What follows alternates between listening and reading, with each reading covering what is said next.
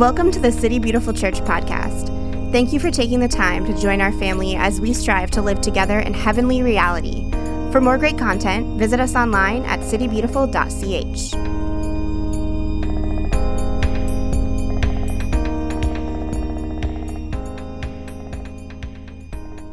Welcome, everyone. Welcome. Good to see you.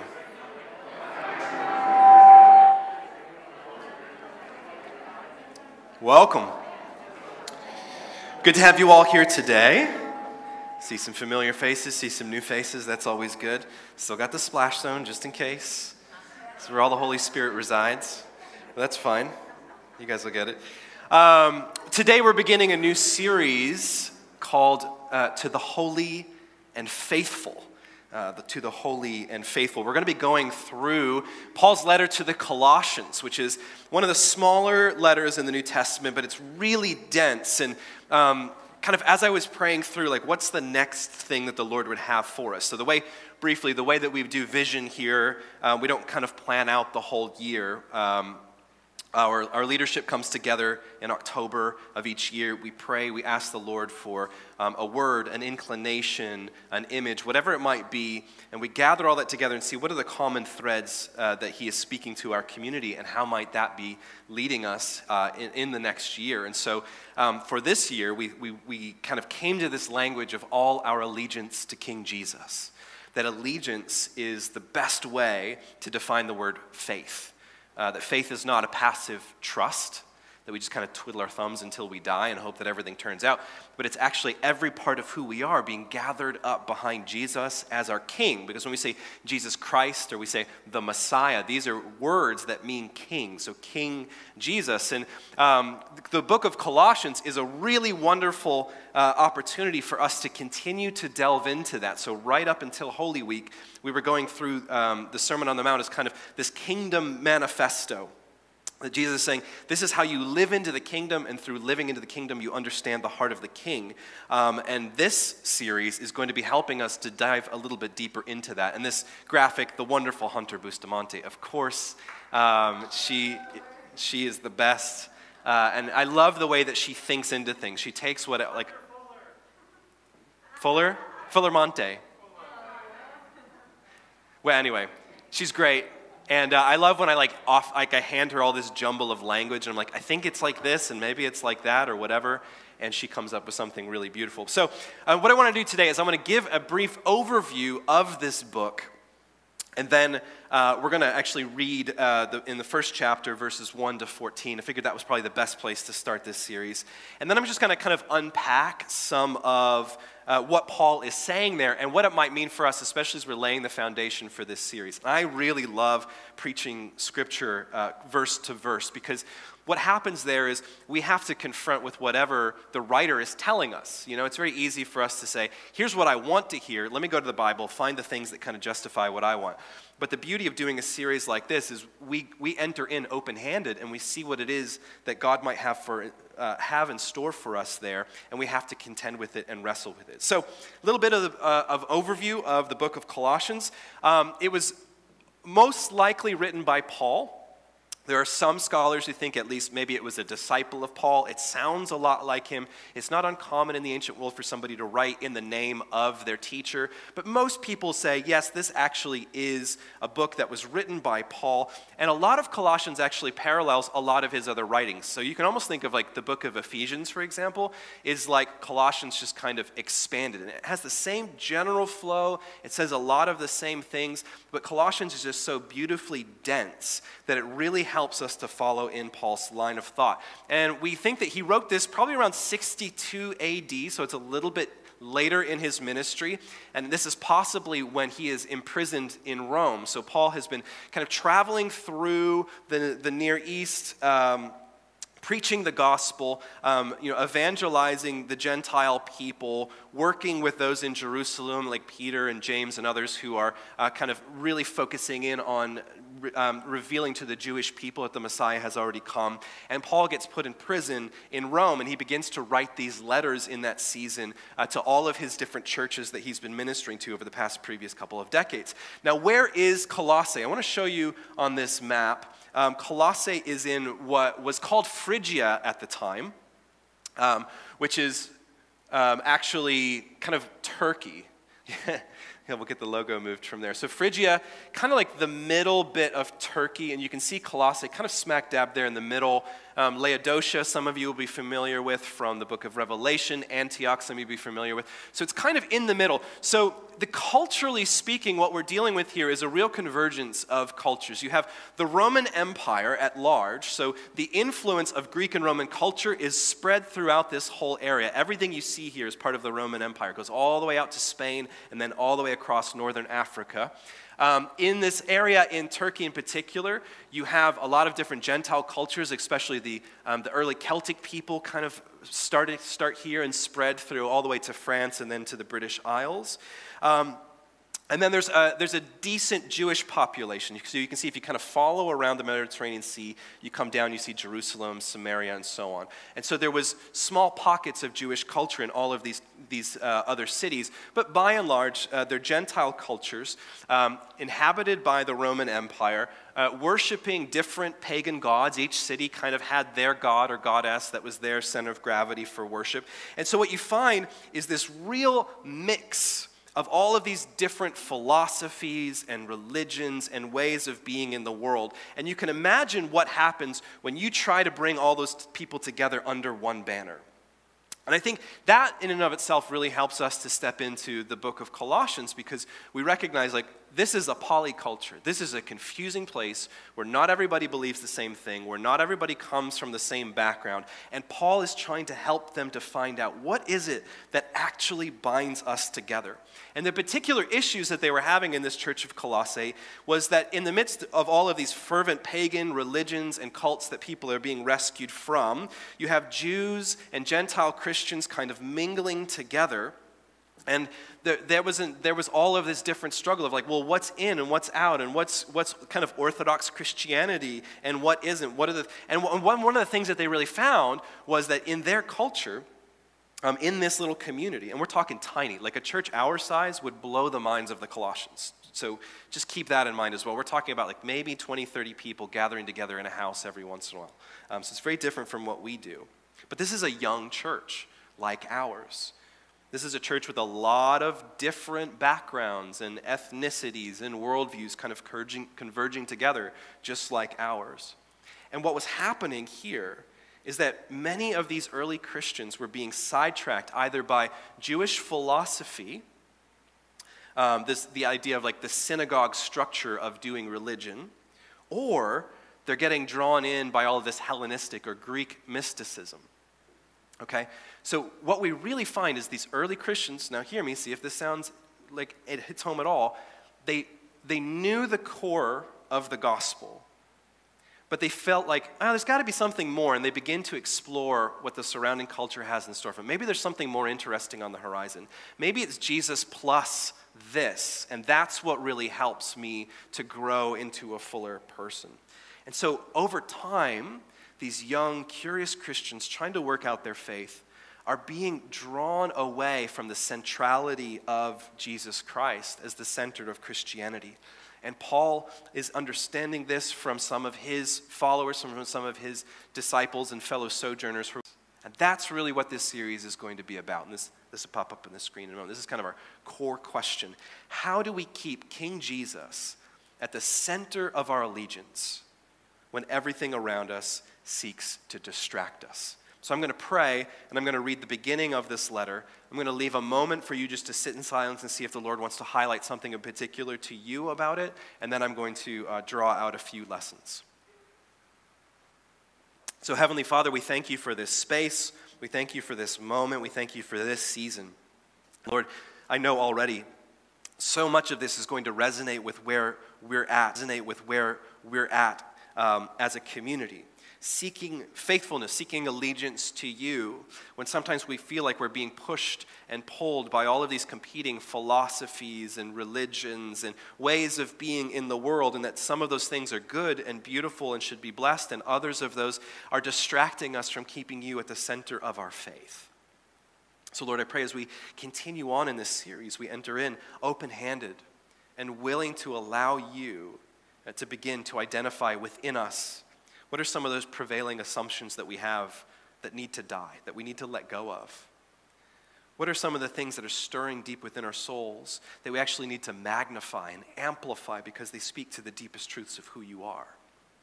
And God, I pray that over the coming weeks and months, we only find ourselves deeper in love with you and more ready to give you our full and wholehearted allegiance.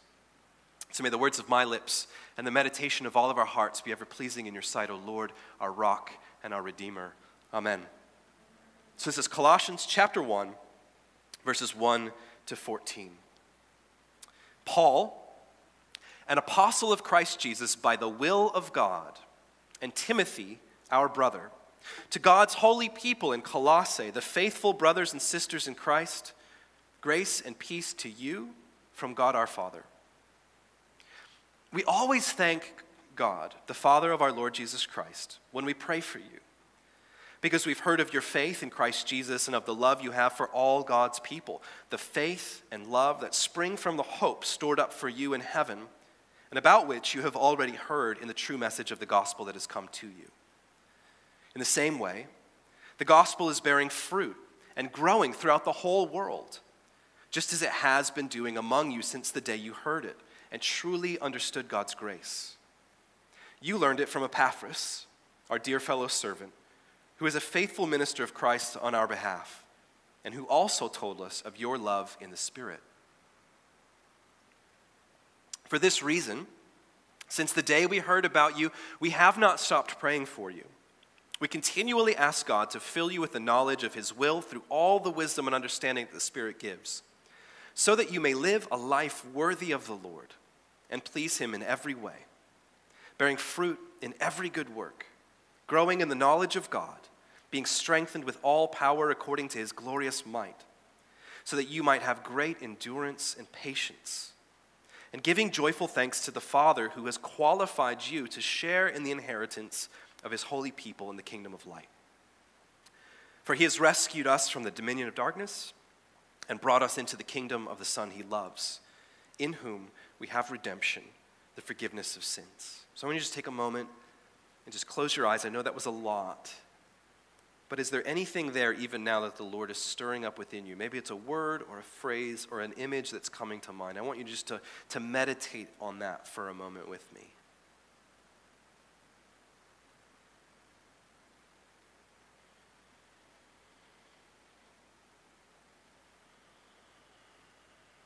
Thank you, Lord. Thank you, Jesus. More of you, Lord.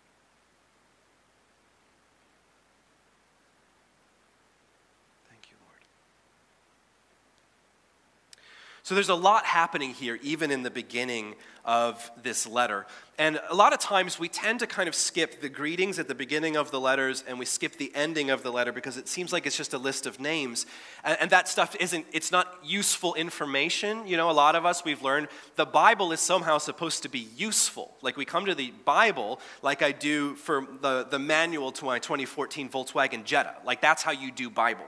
You've got a question, you come here, you turn to page 256, it tells you that you got to do this and this and this, and that's tilt the flux capacitor and then tweak the thing, and then you fixed it. And then we see all this stuff where like Paul, Timothy, Epaphroditus, whatever, these people don't, whatever. Give me what's the information? But when we do that, we really miss the sweep and the flow of what Paul's really doing here. And I think those elements of Paul's letters are so important because we receive the heart of a father, a spiritual father for his children. That we see how is it that he sees these people, this young church who are going through all this stuff. They're being stirred up. They're kind of questioning. There's a lot of tension within the household. And we want to know, what is Paul's heart for these people in the beginning? And I think that that's what's so significant about even these first verses in Colossians 1, because he always begins, well, almost. Galatians is a little bit different. Paul is really frustrated with the Galatians, so that goes real quick. He's like, hey, greetings. So, this is what I hear.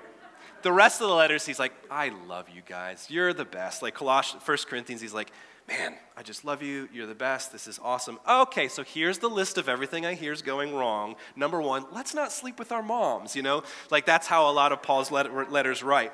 And so Colossians, he's saying, here's the thing that is truest about you.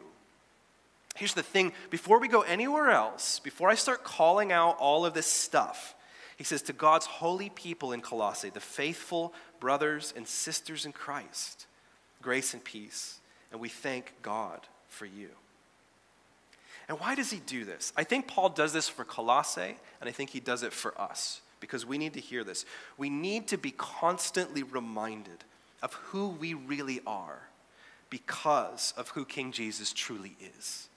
Christianity is not a program for behavior modification.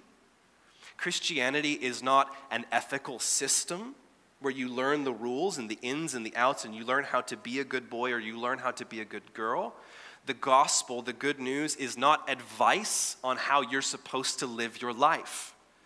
It is a declaration that the world is different now because of what God has accomplished through King Jesus. And then there is an invitation for you and I to get behind that. And so before we jump into all of the do's and the don'ts and the behaviors and the actions and even the ethics and the morality, all these things that do matter, we have to begin with who we are before we talk about what we do. And so when Paul's writing to this early church and he says, to the holy and faithful brothers and sisters, what is he saying? He's saying, first of all, you are holy and faithful to Christ Jesus, to Jesus as your king. You have pledged allegiance to him. Everything you are is gathered up behind following him. And then secondly, you are faithful to one another. The brothers and sisters in Christ. We have heard of your faith in Christ and the love that you have for all God's people. So our allegiance is to King Jesus, but our allegiance is also to the church.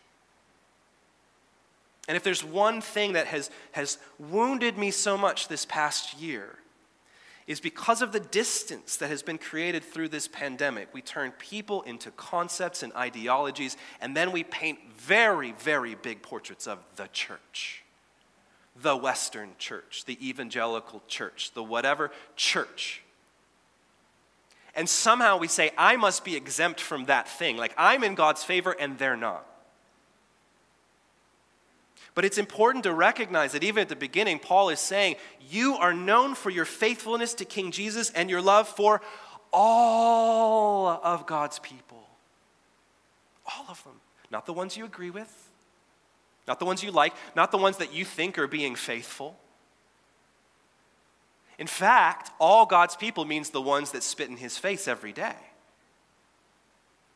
You are called to love them as well. We are to be known for our love of King Jesus, but also our love and dedication to the church. And it does not mean that we give the church a pass for when she misses it. But it means we're invested because they are us. Okay? Hear me. If anyone claims allegiance to Jesus, they are now us. And that means there's a lot of work to do within the family, within the household. But the worst thing that we can do is allow these ideologies and these principles and our kind of, supposed purity to keep us separated from the people with whom we have been bound in Christ Jesus. I think one of the most tragic elements of biblical translation from Greek and Hebrew into English is that we only have one word for you. I like in Spanish and French and so many other languages, they separate it out when we're speaking of an individual and when we're speaking of the multitude. I think we actually really need the Southern translation of the Bible, where it's 9 times out of 10, it's y'all. Did I get that right, Nicole? Y'all. There's almost 3 syllables in there. When Paul's saying this, he's saying, when we pray for y'all, because we have heard of y'all's faith in Christ Jesus and of the love y'all have for God's people. Because salvation, first and foremost, is a collective salvation of the church. We together are being saved. And it doesn't mean that Paul doesn't have a place for your personal salvation.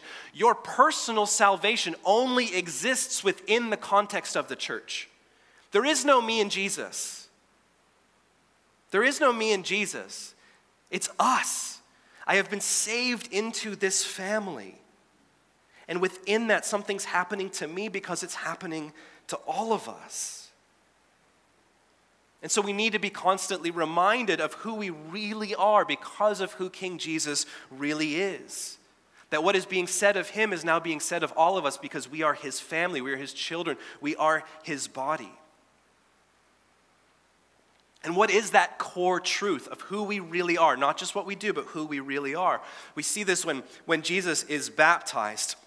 And he comes to his cousin John. He says, I need to be baptized. And he says, well, no, you need to baptize me. I don't need to baptize you. You don't have any sins to forgive. And he says, no, it's good and right to fulfill all scriptures. And so Jesus, he's baptized, John baptized, and he comes up out of the water. The heavens part, a dove descends on him, and God says, this is my son with whom I am well pleased.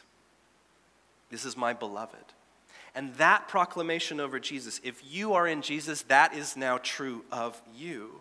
I think this is what is so important and so profound about our faith, is that it really begins with these proclamations of who you really are. And out of that identity flows holiness and good works. You see, so many of us, we just want to rush to the bits about holiness. We just want to rush to the bits about good works.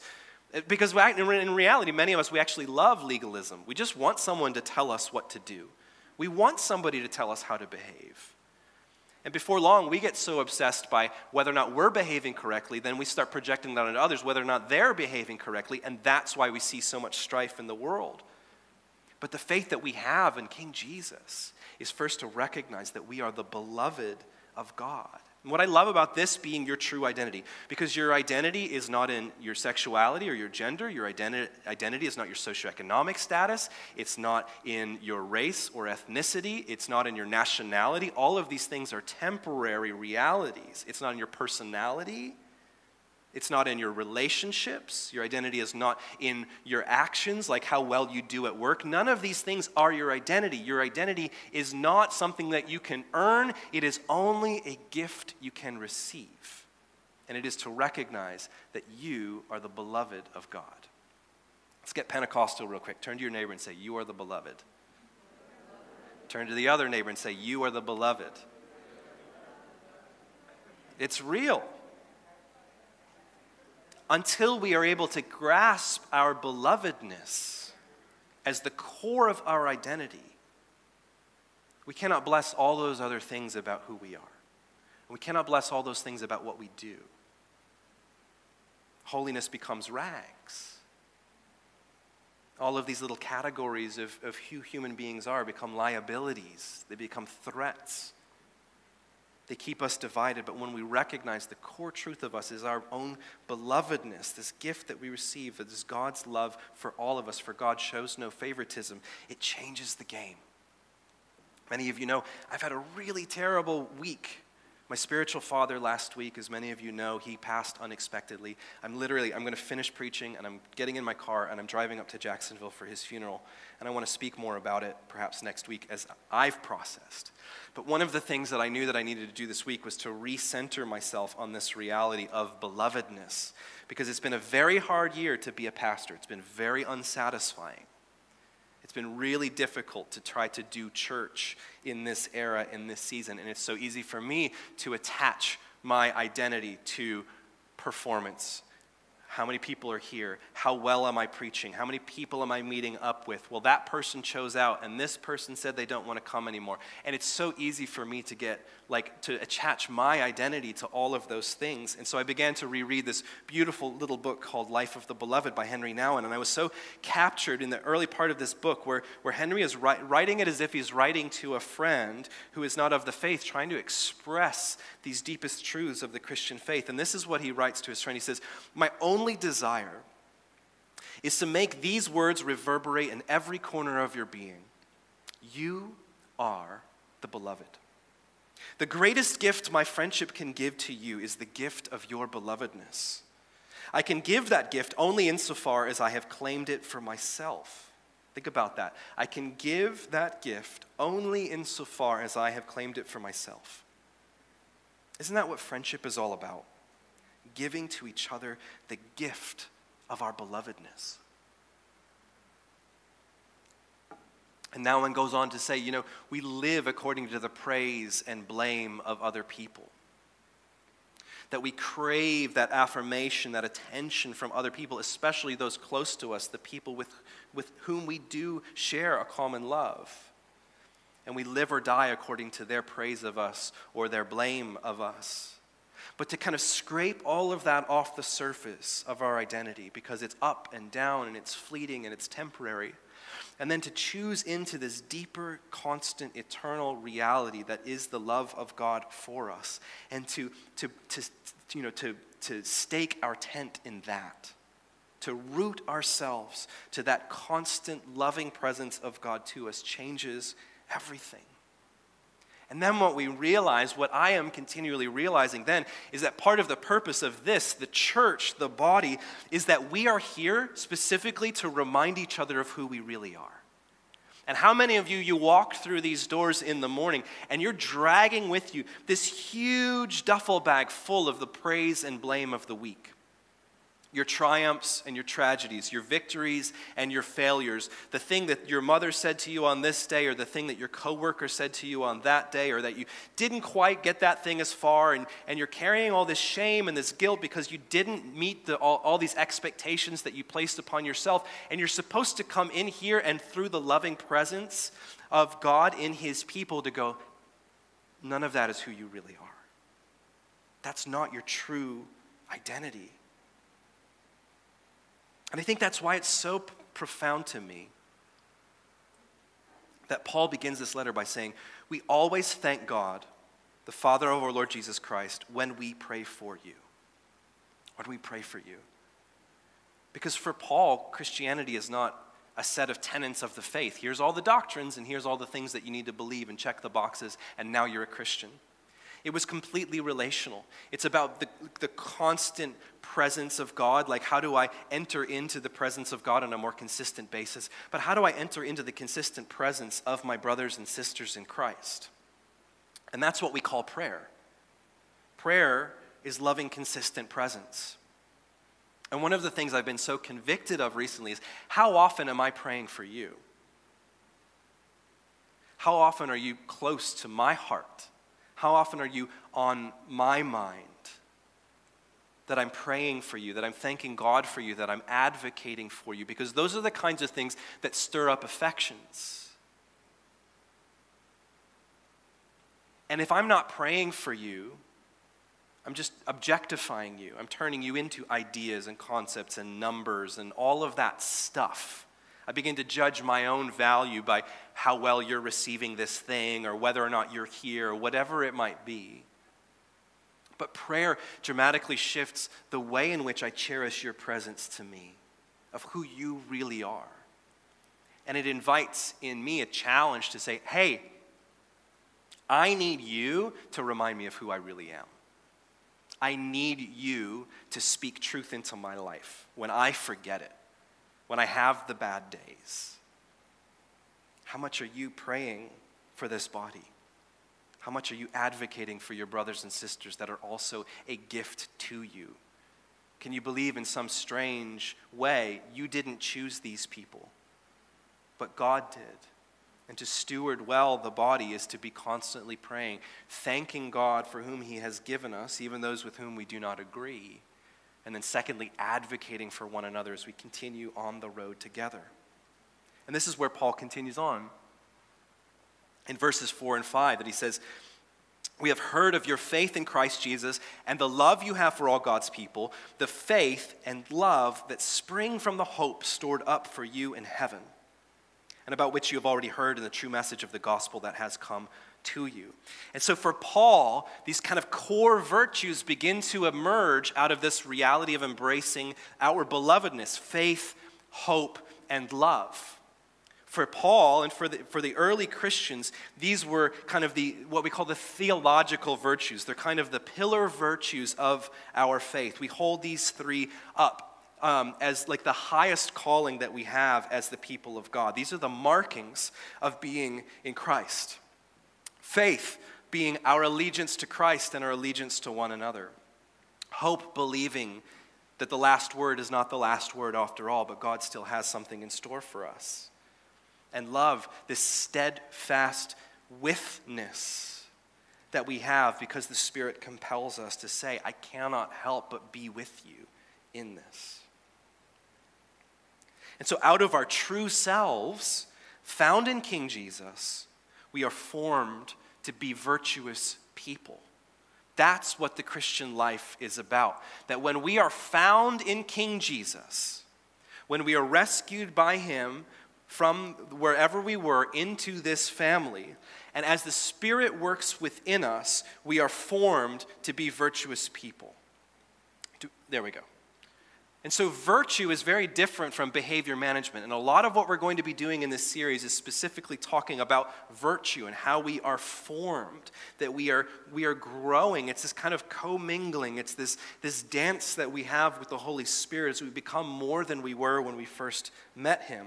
And so we find in like verse 10, for example, this is kind of Paul's thesis in a way. And he's setting the tone for where we're going when we understand our belovedness. He says, so that you may live a life worthy of the Lord and please him in every way, bearing fruit in every good work. This is what Paul's telling us. This is where I'm about to take you. When you understand who you are, when you allow that reality to form you from the inside out, it is going to transform the way you are in the world. And you're going to begin to live a life worthy of the Lord. You're going to bear good fruit, that your actions matter. Your actions begin to change because you see the world dramatically different. You choose to be in the world in a dramatically different way, and it begins to rewire everything within you to be more and more kingdom people. But the important thing is that we understand the connection between our identity as the beloved of God and our actions, our purpose. Because we don't want to fall into cheap grace on one hand, right? Which is, it's fine, I can do whatever I want, I have freedom in Christ. That's cheap grace. That my belovedness costs me nothing in the sense that I don't have to own it or steward it well, or it doesn't really matter what I do, I'm already loved by God. That's kind of cheap grace on the other side, one side. And then legalism is on the other, where it's like, I have to behave a certain way in order to receive that love. You see, that's the reality of the way in which many of us have lived in the world. This is constantly what we've received from family and friends and society, is either you don't have to change anything in order to be accepted, which is half true, or you have to change in order to be accepted. You see? And the reality of true godly love is somewhere in the middle. You are 100% accepted as you are as the beloved. And because of that acceptance, to truly accept that acceptance means that you will change, that you will become more than what you were. If we don't see growth in our lives, it's usually because we haven't accepted our own belovedness. Okay? If you don't see change in your life, it's not because you're not running the program well. It's because you probably need to spend a little bit more time inhabiting and embracing and cultivating your own belovedness before God.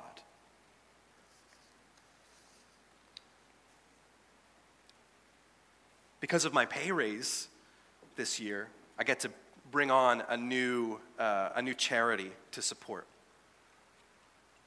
And I've been looking around for that, trying to find what's a new way that I can kind of sow into kingdom work.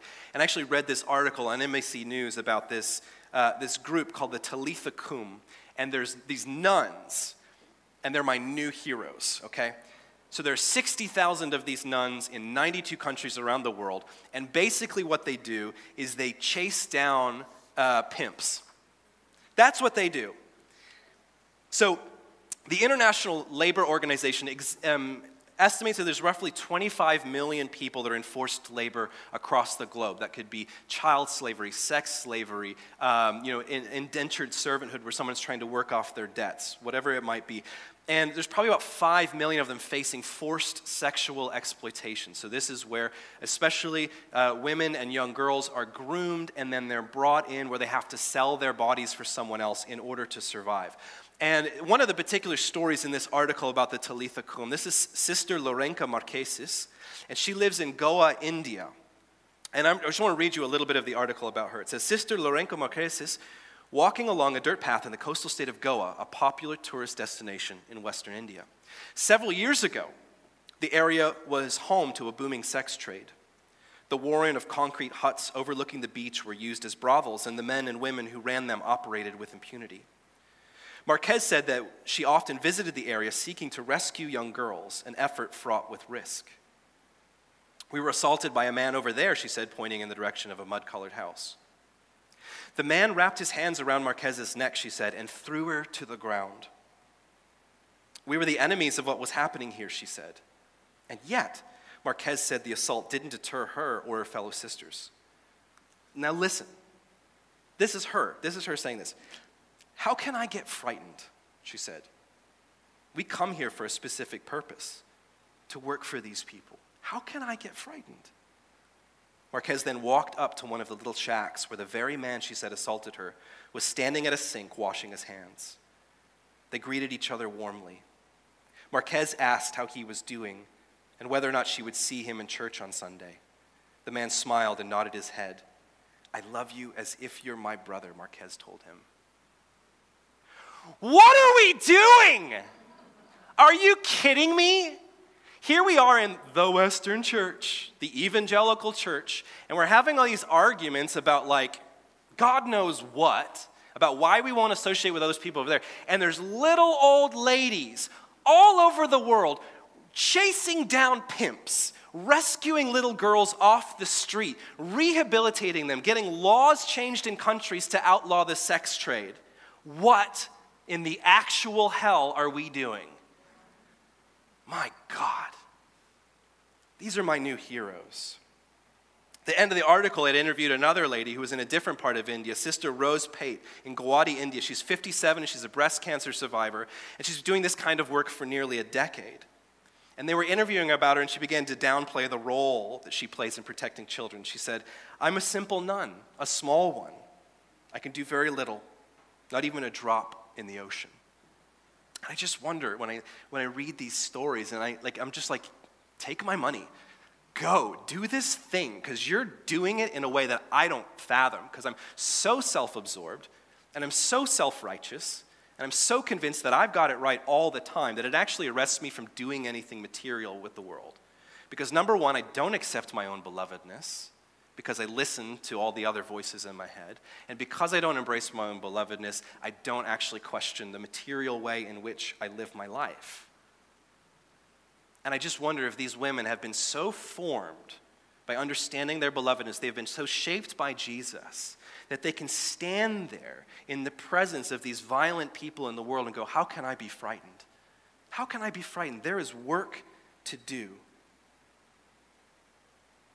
And so we know the Spirit of God is working in us when we step out of the dominion of darkness and into the kingdom of light. This is how Paul ends this passage, speaking about how Jesus has rescued us from the dominion of darkness. And the dominion of darkness was those kind of empirical notions of power in Rome. It was pagan worship and everything that came from that. It was even temple systems of systematic religion. That we have been rescued out of the dominion of darkness and we've been embraced in the kingdom of light. And we know that the Spirit of God is at work within us when we begin to see that changing within us. When all of a sudden we start seeing other people differently. When all of a sudden we begin behaving differently, when our passions change, when our desires change, all of these things, and we're like, what is happening to me? And it's like, oh, that's the Spirit of Jesus at work in me. You see, Paul's central understanding of salvation and the cross was this idea of triumph over evil.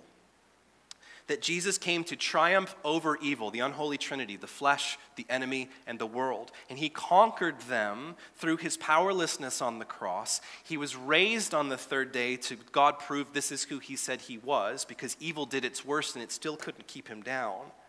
And in that, Jesus is inaugurating a new world that is bursting forth in the midst of the old one. So it's rescue from the dominion of darkness, but it's also this citizenship that we have in heaven, this new allegiance that we have to King Jesus. And he tells us the markings of what it looks like for us to step into the kingdom of light. Number one, the love in the Spirit that we have for one another. That within the people of God we see demonstrated kindness, gentleness, forgiveness, and unity. And again, I wonder, I think one of the challenges of this pandemic is it's kept us apart. It moved us online. And before long, the people that we were constantly rubbing shoulders with and cultivating affection with just became obstacles to overcome in a digital space. Because guess what? All of we've had the internet for 30 years? That cannot change thousands of years of being a human being where people are fellow creatures that are in front of you that you can touch, that you can smell, that you can embrace. So when we engage with people online, they're not really people to us. And I think one of the most tragic things of this year, specifically for the church, is because it has kept us apart, it has dehumanized the other people in the church. It has dehumanized. We've turned them into concepts to overcome and to argue. And before long, we grasp at our ideologies. We grasp at our tribal notions that fall short of understanding that we are the beloved children of God. And we begin to cast that out on these other people, and they're wrong because they didn't do this, and they didn't say that thing in the right way, and da-da-da-da. And we start to do this thing where we find ourselves increasingly, our world is getting smaller and smaller and smaller, because we will not associate with anyone with whom we do not agree, which is anti-kingdom. It's anti-kingdom. What is another indicator that Paul gives us? That you will increase in knowledge and wisdom of God. That is to say, intimacy with God. You will know what God is like. You know the Spirit is moving within you when you just fall for God. I'll tell you more next week, but one of the things that broke me this week, thinking about Dan's sudden passing, and it was unexpected, and none of us knew that this was coming, I had this moment where I was like, I have never, ever met someone in my entire life who is so hungry to see Jesus face to face. Ever. And I know some amazing Christians. He was so hungry to see Jesus face to face, and he got it. Are you kidding me? Do I have that kind of hunger? Am I so taken when I see the face of Jesus that I go, I don't want anything else. Everything else is secondary. I want him. That's what I want. But that has to be something that we cultivate within us, the Spirit of God, this knowledge and wisdom of God that we receive, this intimacy with him to know what God is truly like. And then thirdly, we see this flow into holiness and good works, our purpose. Are we actually doing something with our precious lives? With the gifts that God has given us, with the relationships he's given us? Are we actually doing something? But all of these indicators that we are increasingly finding ourselves in the kingdom of light, they have to be cultivated. It has to be a co-laboring with the Spirit of Jesus and with one another, that we continue to spur one another on in this journey. Because the Christian community is not simply one of ideologies and doctrines and lines in the sand of who's in and who's out and who's in God's favor and who's not. It's a community of togetherness, of allegiance to King Jesus and to one another. In the same way that Paul soaks his communities in prayer, so we need to be doing the same. So I want to invite you to stand with me.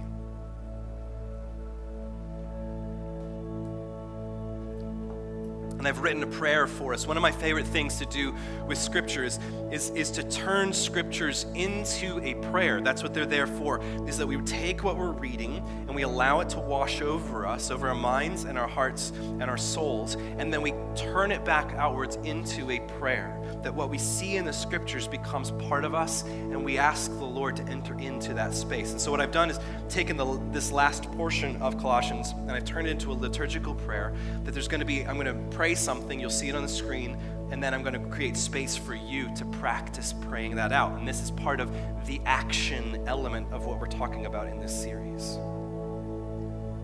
So let us pray.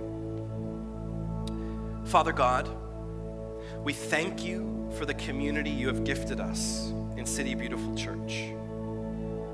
You have saved us into a family, and it is through one another that we can be reminded we are your beloved. May faith, hope, and love be evident wherever we gather. So just take a moment and thank God for this community as it is today.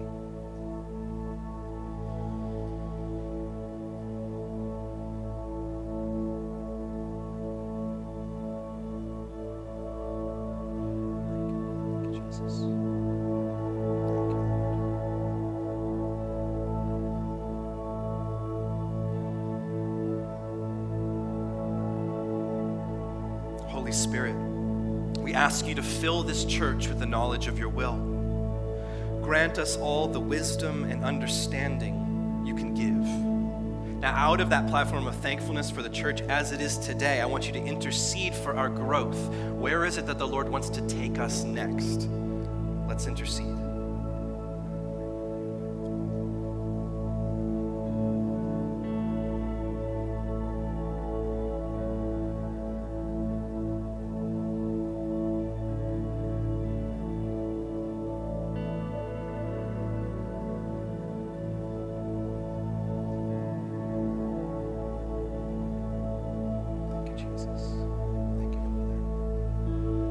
Lord, may we live a life worthy of you and please you in every way.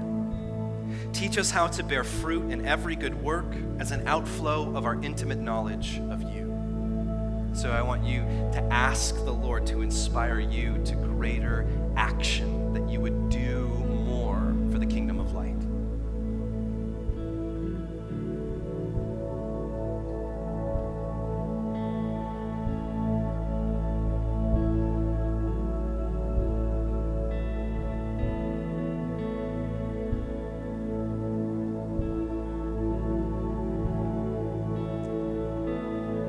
Jesus, strengthen us in power by your glorious might, so we might have great endurance and patience to remain faithful to you in the midst of all that would distract us. I want you to pray and to ask the Lord to strengthen you to stay firm in your faith.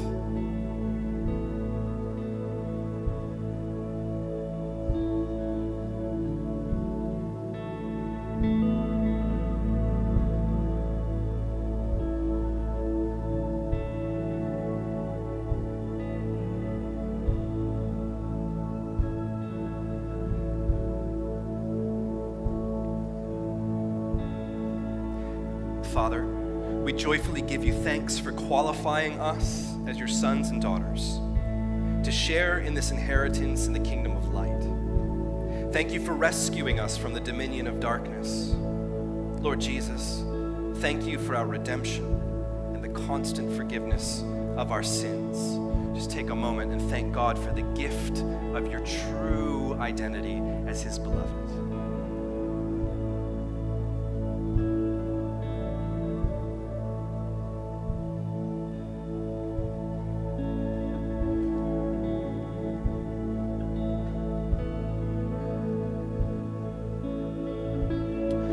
Father, I'm excited to see what you have in store for us in this next season. Lord, may we be never so close-fisted in our expectations that we don't enter into this place with a sense of surprise and delight and wonder at what it is that you want to show us. God, I pray that you would give each one of us a confidence to stay the path, that you give us an open-heartedness, an affection for one another, to link arms together on the journey, to support one another, to challenge each other, to equip each other, that we might stay faithful to you. And God, I pray that as we continue on this journey, that in knowing you, our hunger for you only increases. I pray this in the strong name of your Son, our Savior, Jesus Christ. Amen.